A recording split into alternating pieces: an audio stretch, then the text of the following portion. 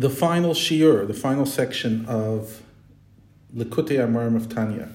He wraps up where he started in chapter 51, which actually is a continuation of chapter 35, and that is to explain a piece of the Zohar that says that bringing down the Shekhinah into this world is like a candle. Just like a flame cannot hold on without a wick and without oil, so too the Shekhinah cannot hold on and stay within this world only through good deeds, which are compared to oil.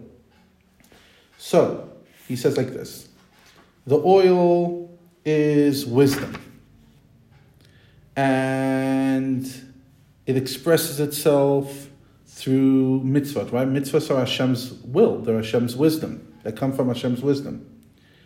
And just like with a candle, you need a wick. What's the wick? The wick is the body, the human body. It's just like a candle. The light shines as the wick is slowly disintegrating. In other words, the wick will slowly lose itself and will turn to flame. So too, the light of the Shekhinah will shine on your godly soul only if the wick, which is the body, the animal soul, will slowly nullify itself in front of Hashem. In other words, the person becomes more soul and less body. When you go on a diet? No, that's not what it means. It means to sacrifice your desires, to sacrifice your bodily pleasures, to sacrifice the parts of you which are overwhelmed by temptation. You can't obviously destroy the whole animal soul, but as much as possible to turn it from dark to light. Now, only a tzaddik can do it all the way, but any one of us, the Beinoni, which is the person that Tanya is encouraging us to be, can at least transform our thoughts, our words, our action. If we can't transfer our insight, we'll always be tempted for evil. That's something that we spoke about at the beginning of Tanya, and now that's how he's wrapping it up. Nevertheless, you can still sacrifice your thoughts, your words, your action.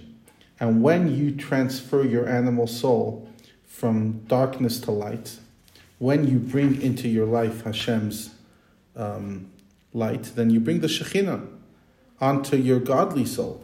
And your godly soul now becomes truly united. You become united with the incredible Creator. Again, the oil is the mitzvah you do, the wick is the body, and ultimately, what do you want it to all to rest on? It's bringing the flame onto the soul. So in order for Hashem to be your God, personal relationship, you have to give something up. You have to sacrifice something. And thus ends the first portion of Tanya. It ends on the first day of Shavuot. It ends on Erev Shavuot. It ends on the day before Shavuot. And it's on the first day of Shavuot that he starts a new section, the study of faith. And it's interesting because Shavuot is when God revealed himself. And now he goes on to explore faith through the eyes of Jewish mysticism. Until now, in the first section, we explored the human being and what he's made of. The second part of Tanya explores Hashem. What does it mean that there's nothing other than Hashem? And it's like a conversation. What the human being has to show up with and what the human being then has to understand from Hashem, as we'll continue.